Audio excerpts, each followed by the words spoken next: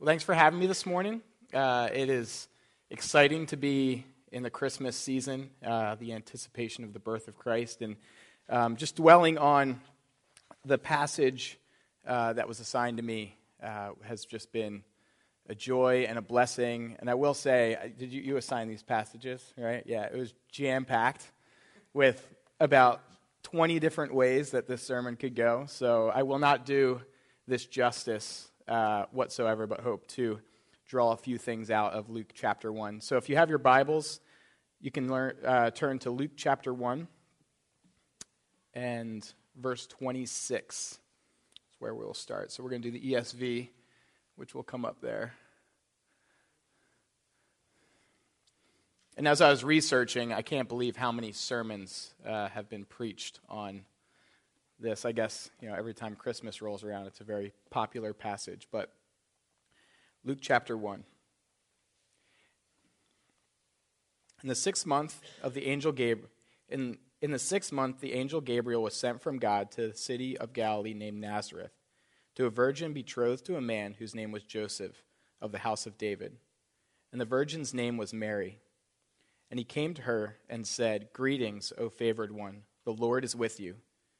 But she was greatly troubled at the saying, and tried to discern what sort of greeting this might be. And the angel said to her, "Do not be afraid, Mary, for you have found favor with God, and behold, you will conceive in your womb and bear a son, and you shall call his name Jesus. He will be great, and will be called the Son of the Most High. And the Lord God will give to him the throne of his father David. He will reign over the house of Jacob forever, and of his kingdom there will be no end." And Mary said to the angel, "How will this be, since I am a virgin?" And the angel answered her, "The Holy Spirit will come upon you, and the power of the Most High will overshadow you. Therefore the child to be born will be called Holy, the Son of God. And behold, your relative Elizabeth in her old age has also conceived a son. And this is the 6th month with her who was called barren. For nothing will be impossible with God." It's one of the most amazing things to read when we just doubt. Nothing will be impossible with God. And Mary said, "Behold, I am the servant of the Lord. Let it be to me according to your word." And the angel departed from her. And then just to follow up, Matthew 1:23, which I think ties in well with the sermon. "Behold, the virgin shall conceive and bear a son, and they shall call his name Emmanuel," which means God with us. Lord, we come before you this morning, humbled that you came down to dwell with us, that you came down as Emmanuel, God with us, that you humbled yourself to experience rejection, misunderstanding, denial, humiliation, crucifixion. Lord, and as you hung there, Isaiah says, like a sheep before the slaughter, you did not open your mouth. Lord, we thank you, and we cannot ever, I think even in eternity, fully comprehend what you did for us. We will be learning about it forever and be in awe forever for what you did. Lord, you are with us. Lord, and we thank you for that. Not a single one of us in this room is worthy. Lord, there are no great and no low among us, Lord. We are all equally in need of your saving grace. Lord, and open our eyes just a little bit more to what you've done and how you did it, and give us comfort, especially in just what seemed to be some troubling times around us. In your Son's name we pray. Amen. So, Emmanuel, God with us. Divinity dwelling with humanity. Now, as I said, there's a lot where this passage can go, a lot of different routes and a lot of depth to it, as with most Scripture. But I'd like to just hit on a couple of things. And One is that jumps out at me is that the angel came to a city of Galilee named Nazareth. Now, at this time, Nazareth was just a small community, probably a few dozen families. It was just a little agricultural town. And in the area, it had zero significance. There were no trade routes, and there was no economic importance. It was basically a town that was unimportant, insignificant, and passed over. And the people of Nazareth, as well, were considered insignificant, unimportant, and passed over. Yet, the angel of the Lord comes to Nazareth. And knowing a little bit about that Nazareth was really unimportant, it's not mentioned a single bit in the Old Testament. It's not mentioned by Josephus. It's not mentioned in the Talmud. Nazareth really had zero significance, and that's why Nathanael in John chapter 1 says, "Can anything good come out of Nazareth?" And obviously, in hindsight, the answer is yes, because that's where Jesus came from. And the answer is yes because God works in this way. He uses places and people that the world passes over for his purposes. We're all familiar with this passage from 1 Corinthians. One of my favorites when I feel like getting up here, and I'm sure Tim feels the same way and Josh feels the same way. When you get up here, you really don't feel worthy of sharing the Word of God. Every morning, I am intimidated when I'm preaching, driving in, saying, "Lord, this is all you. I hope you have something." And 1 Corinthians gives me hope when it says this, "But God chose what is foolish in the world to shame the wise. God chose what is weak in the world to shame the strong. God chose what is low and despised in the world, even the things that are not, such as Nazareth, such as a young virgin woman named Mary, even the things that are not, to bring to nothing the things that are." And then here's the key part, "so that no human being might boast in the presence of God." As a society, we are drawn to power and to wealth and to significance and to the elite. Our eyes tend to shift toward what is grand and glorious. Just a week ago, I was photographing a wedding, and if you follow me on Facebook or were Facebook friends, you saw that I met somebody famous. I'd never have heard of the guy, but supposedly if you watch The Walking Dead, you don't have to raise your hand because we don't want to cast judgment on, I just know it's about zombies or something. But this guy, Stephen Young, how do you pronounce his last name? Young? Okay, good. None of you watch it, so you probably wouldn't recognize him either. But this famous actor, he's got 1.5 million followers on Facebook or something like that, was at this wedding. He was the cousin of the bride. And throughout the entire wedding, everybody was asking him for a photo, doing selfies and getting a photo and being in the photo. My co-shooter, Dan Fossey, who comes to the second service, is a huge Walking Dead fan, and he was giddy. Stephen goes to the photo booth, and Dan nudges me, and he goes, "He just went to the photo booth. When he's coming back, I'm going to ask him for a photo." And seriously, the entire time, he's supposed to be there working and like photographing the wedding, but the entire time he's just looking, waiting for Stephen to come back. And then it took like 10 minutes, and then finally he comes, and at one point, he saw him go into the bathroom, and Dan's like, "Maybe while he's in there, I can go and ask him for a photo." Like, awkward. But, so anyway, he comes back, and he says, "Hey, Stephen, can I get a photo?" And so we get this photo, but the entire day, from beginning to end, I don't even know who the guy is. I've never even watched the show, yet for some reason I was drawn to his presence, knowing that he was, of elite status and famous. The church that I used to go to had a young adult ministry called The Bridge. 1,000+ young adults would come every Sunday night. And one of the young adults was a famous basketball player, Kyle Korver. And he would bring a lot of his friends as well. So some of the ex-Sixers players or things, they would come, and you could always pick them out because they're like 7 feet tall. And you're like, But there was a few occasions I got to hang out with Kyle Korver, and one was when a bunch of us went to the beach for a bachelor party. And and I was a huge basketball fan at the time. It's kind of waned a little bit recently, but being around him, I was nervous. I was stumbling over my words. He didn't even know my name. My family would make fun of me and be like, "Oh, you mean your friend Kyle who doesn't even know who you are?" I'm like, "Yeah, well, I hung out at the shore with him." But there was just this nervousness around somebody that was famous and wealthy and elite. And the amazing thing about Kyle is he's one of the most humble guys that I've met and does amazing things. He's a very strong Christian and sticks by his values among so much that can happen in the NBA. But we're drawn to this.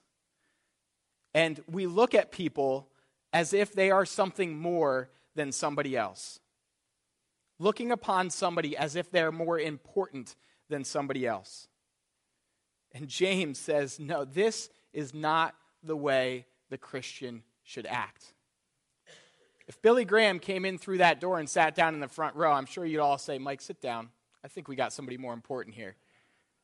But James says this is not the way we should act. James chapter 2 says, "My brothers and sisters, believers in our glorious Lord Jesus Christ, we must not show favoritism.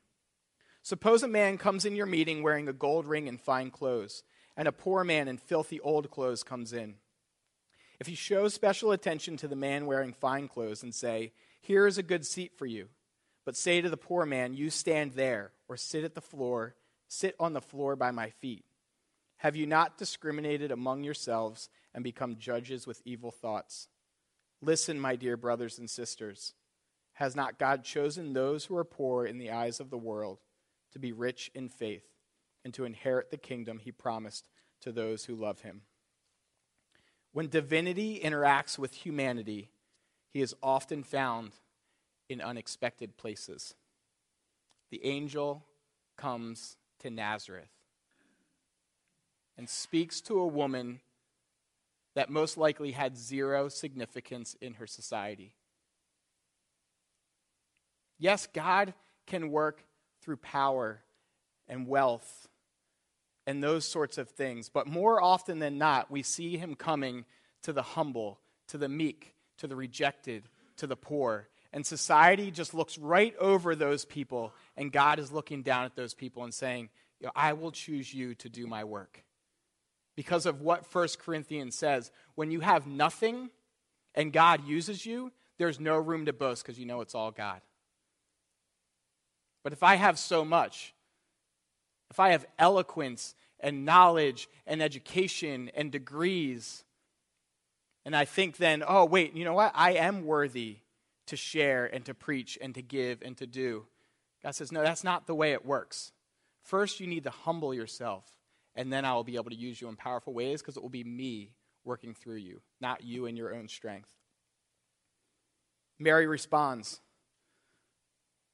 and says, the response of Mary.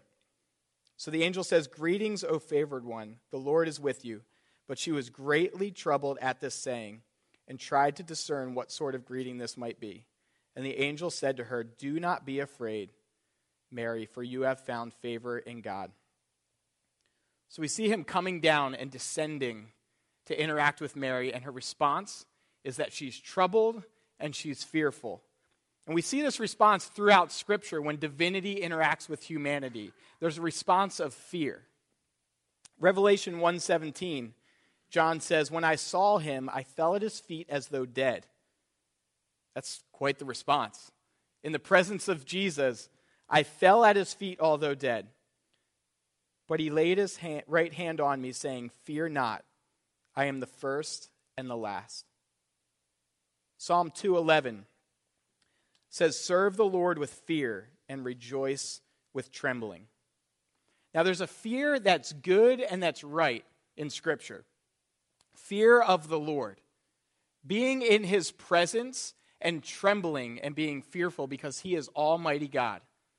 But the fact of the matter is that God is the only thing in all of creation that should be feared. It's the only healthy thing for us to fear as Christians. The Lord is an all-consuming fire. Pretty scary. Creator and sustainer. All-powerful. Good and worthy. So yes, we should view him with an awe-inspiring fear. C.S. Lewis says this in The Lion, Witch, and the Wardrobe, and I love this little quote here, this little section. If you've read the book, you might be familiar with it. It says, Aslan is a lion, the great lion.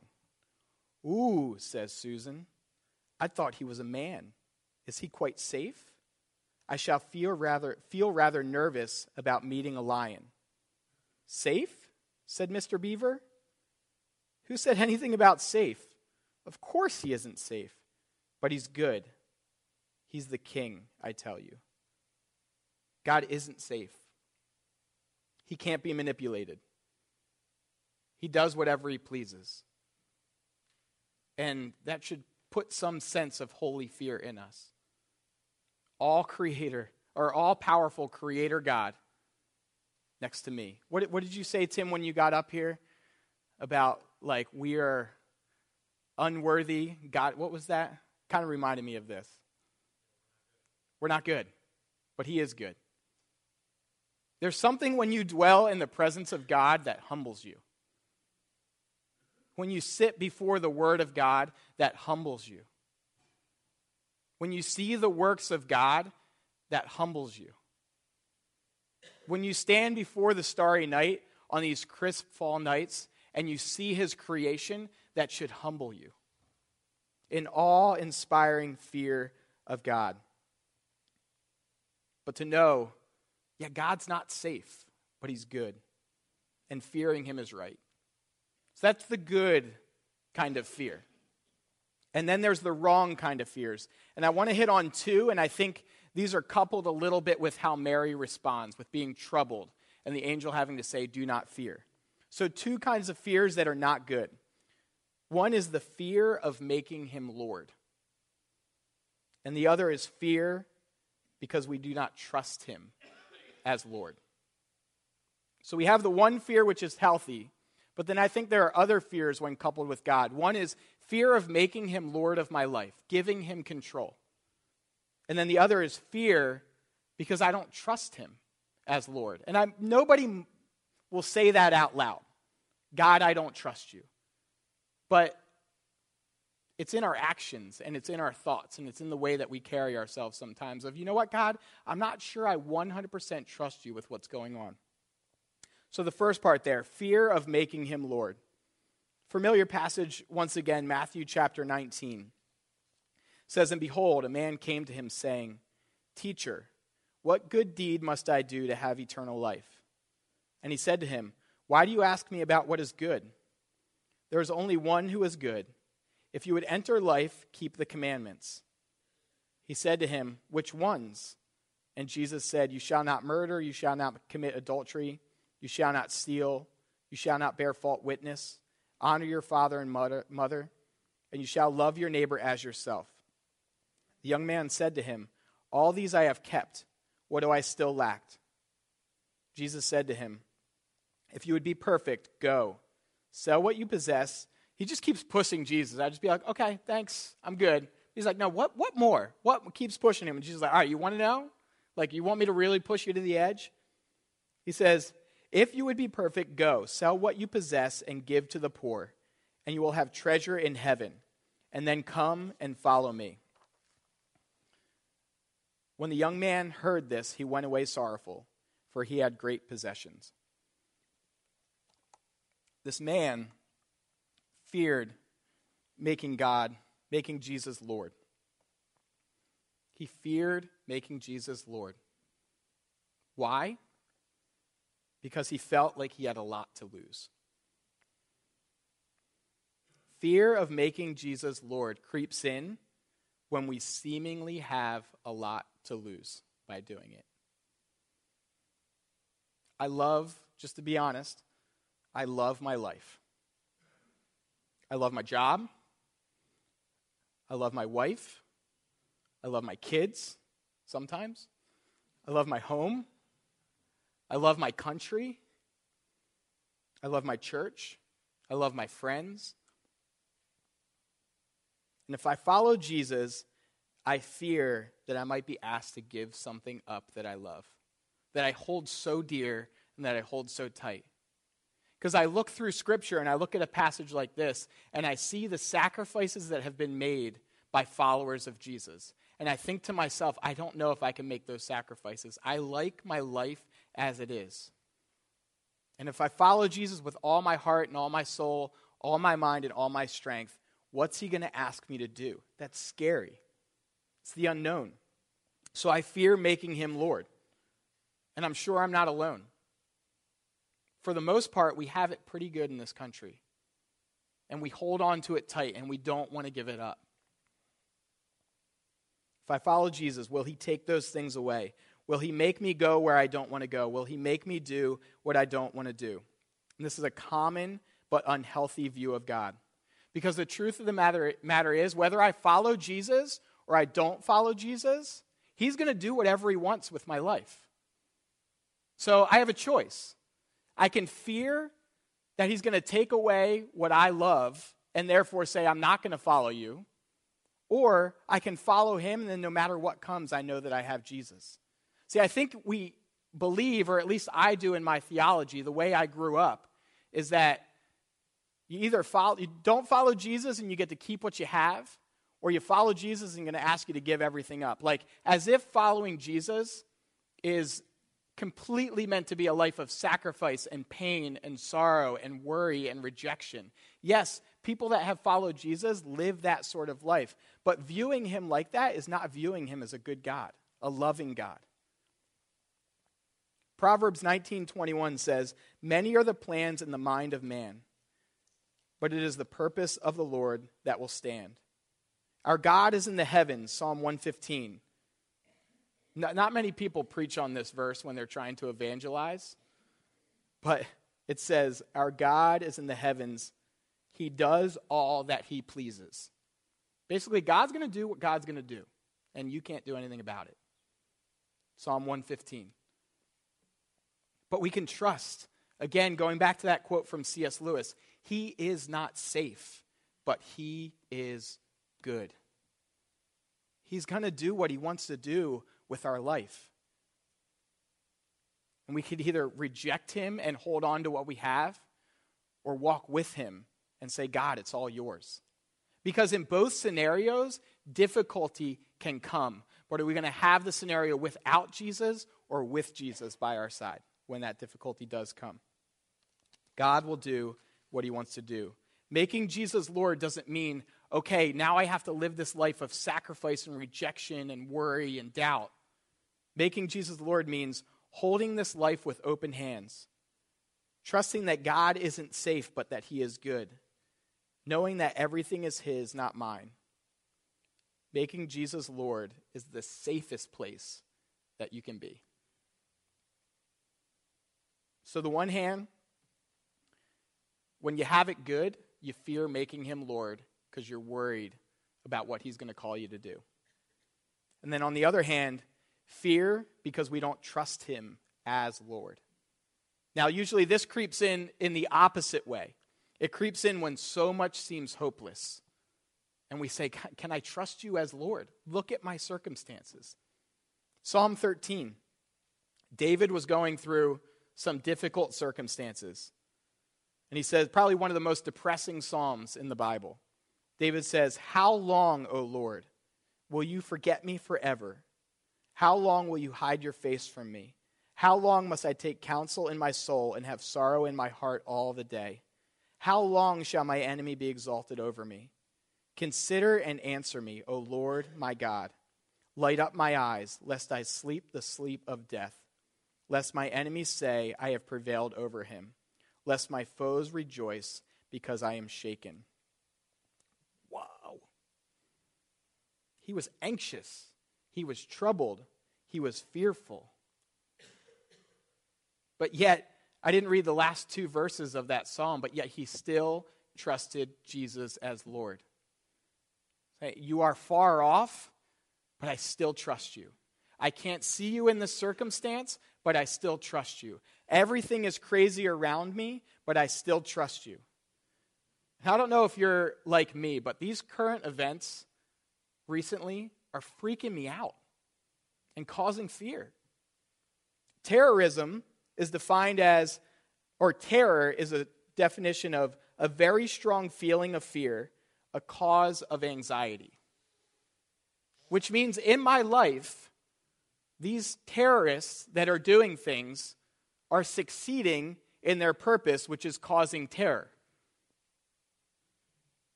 When I sent my daughter off to kindergarten, first thing that comes to my mind is Sandy Hook. And it's scary to think. So I picture things in my head, and it drives me crazy. My wife always laughs at me because I'll put myself in the experience too much. But I think about that, and I think about my daughter, and I get these images in my head of like, what if that happened in my daughter's kindergarten class, like happened there? People going to work to have a party and tragic things happening to them. People going to a movie theater to watch a movie and tragic things happening to them. And, maybe you guys are stronger than I am, but I read the news way too much. I just got to put it down. But, every time I go to see a movie, I think of what happened out in Colorado. When I think about not every time, but when, I send my daughter off to preschool, I think about what happened at Sandy Hook. And I think about all the craziness going on in the world, and I think of the fact that we are no longer safe, even just sitting here in a mass gathering. Like, gathering is no longer safe. And then I sit on my property, which is buffered, and I think to myself, here I am safe. Okay, somebody that wants to do harm, unless they really don't like me in particular, is not going to come down my driveway and hopefully do me harm. Here I am safe. Here I can hide out. Here is where is good. And then I'm reminded that followers of Jesus should not be shaken by things that happen in the world. I need to trust that Jesus is Lord. I need to trust that he knows exactly what's going on. We need to trust Jesus is Lord. And when fear creeps in, basically what we're saying is, Jesus, you're not in control. And not me, I stay away from debates on Facebook, but people, you spout about it on Facebook, and the fear that I see from the Facebook posts of Christians is great. That this country is slipping away from us, and we're holding on to it with a tight grip. But Christians should be some of the quietest people, I believe, on Facebook, because we trust God. We don't trust our government. We trust God. We don't trust current events. We get on our knees and we pray and we say, God, we trust you as Lord. This country, which we hold so tight, could fall apart, but it's okay because we trust you as Lord. We have no fear. We have no anxiety. We are not troubled. And maybe it's not something big, but maybe it's something personal, like a health issue. Trouble with your kids or your family. Trouble at work. Financial stress. When life seems hopeless, we can trust Jesus as Lord. Mary was troubled and she was fearful. But I don't think she was having that healthy kind of fear. Because if you read into it, it's not similar to what you read in Revelation about John falling as though dead.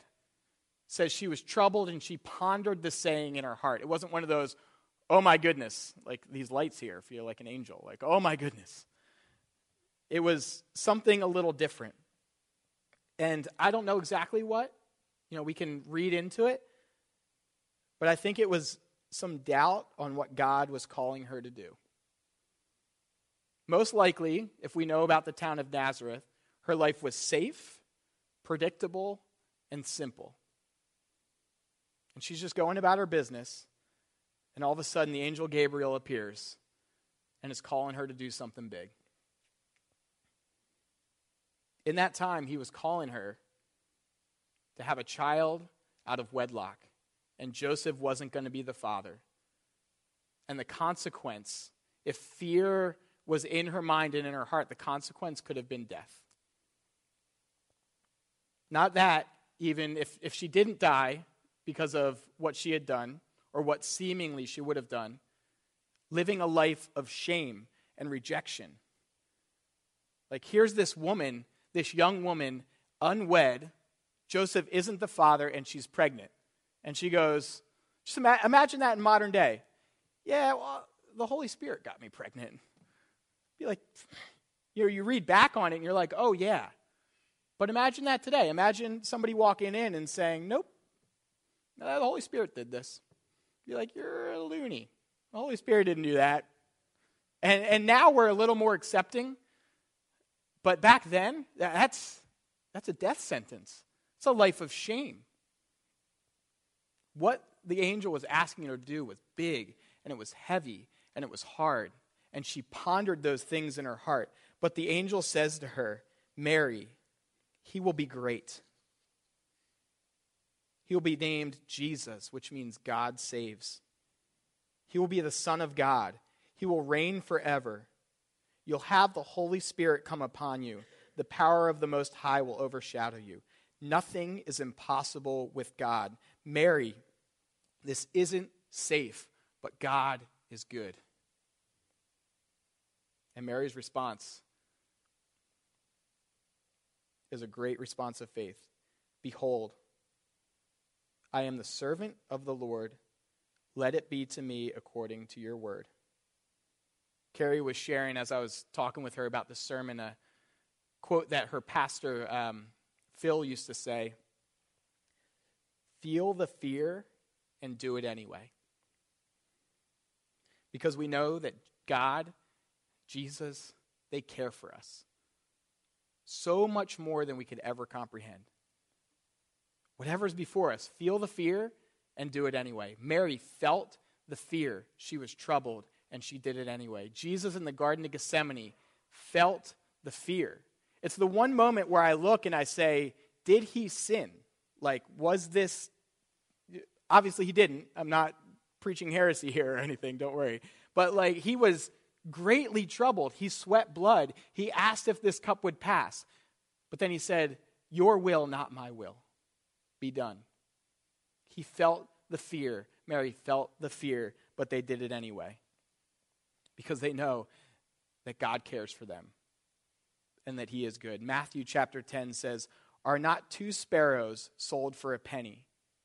And not one of them will fall to the ground apart from your Father. But even the hairs of your head are numbered. Fear not, therefore. You are of more value than many sparrows. This Christmas season right now, divinity desires to dwell with humanity. Emmanuel, God is with us. He is present. He is there. He is knocking. He is pursuing. Like Psalm 23 says, that he is always pursuing us. That might not look like what we expect it to look like. It may seem scary and cause us to fear, but we are loved beyond what we can comprehend. We are protected. We are given the promised Holy Spirit. And when we know that, and when we feel that, when we say, you will be Lord, I will trust you as Lord. I will look for you in the unexpected. We can respond like Mary and say, behold, I am the servant of the Lord. Let it be to me according to your word. Not one person is greater than another person in this room, in God's economy. When we reach out to the poor or help the hurting or the broken, we are not reaching down, we are reaching across. I think Jay, somebody shared it recently, is like, we're beggars looking for bread. And we found bread, and we just want to share it with other people. We have nothing up on the other person, and then the flip side is nobody has anything up on us. Emmanuel is desiring to dwell with us. Behold, I am a servant of the Lord. Let it be to me according to your word. I don't think Mary gets enough credit. If you came from a Catholic background, typically the pendulum swings. Like I've spent a lot of time in Honduras and the Dominican Republic, and I see people in Mexico, see people making pilgrimages on their knees to a painting of Mary, and the pendulum swings too far this way. And then in our church, the Protestant church, we talk a lot about the disciples and Paul and Jesus, and then Mary kind of gets forgotten. But if she was entrusted to be the mother of Jesus, that's a huge task. The faith that she has in this response is that she might not have a lot of scripture devoted to her, but man, this is a woman that we should look up to and that we should honor and we should respect. And we should look at her life and say, give me the faith that she had to say, I know this may happen, but I'm going to do it anyway because, Lord, I trust you. Lord, we come before you this morning, and I want to say in full trust, but I know many of us lack it. Lord, we believe in our minds, but fear and anxiety and trouble dwells in our hearts. Mary was scared, she was troubled, she was fearful. But the angel reminded her that God is so much greater. Jesus says, do not fear the person that can kill the body, but the one that can kill the soul and the body. It's a pretty strong statement. But it's basically saying you have nobody to fear but God. And it's okay because we know God is good. We know that he cares for us, and we know that he loves us. And then we know that he has the best for us. Lord, so just give us this faith that we see in this passage. Let us rise up in the midst of just so much craziness around us in our country, in our world, and just even sometimes in our homes, in our workplaces. Lord, we trust you. And we trust that you're good. In your son's name we pray. Amen.